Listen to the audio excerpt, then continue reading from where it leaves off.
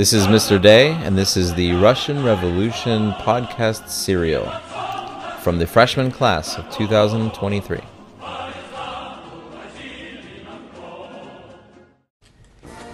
Welcome to our very first episode of the Russian Revolution podcast. Today's episode will be about Tsar Alexander II, and it brings us a very special guest.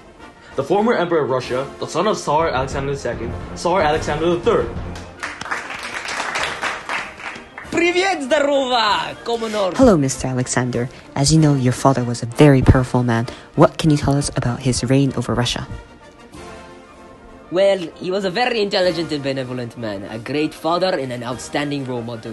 In 1861, he passed the Emancipation Edict, freeing serfs from their laborious lives. That is where he gets the sexy name Tsar Liberator. You make him sound like a great man, but you realize he had many enemies as he reigned through a dictatorship, right?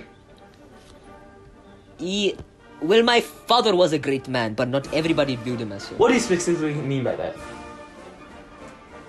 My father was a dictator. He modernized the entire country, and yet, for some reason, people hated him. And that is why in 1881 there was a failed assassination on his life where terrorists blew up his dining room. Is that correct?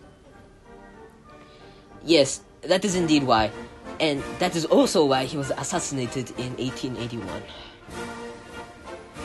By a member of the radical terrorist organization, the People's Will. Well, that was very unfortunate. Yeah, sorry for bringing that No up. problem. Okay, well, we're going to move on to our open discussion session. Do you have any questions you want to ask, Satoki? I was wondering, with all due respect, I heard rumors that your father didn't really improve the lives of citizens. What do you mean? Well, I just heard that their living conditions did not improve and how that led to people wanting to remove him from power. This is ridiculous. I'm done. Okay, well, that went really bad. Well, that ends our first episode of the Russian Revolution podcast. Thanks for tuning in and have a nice day. Thank you for listening.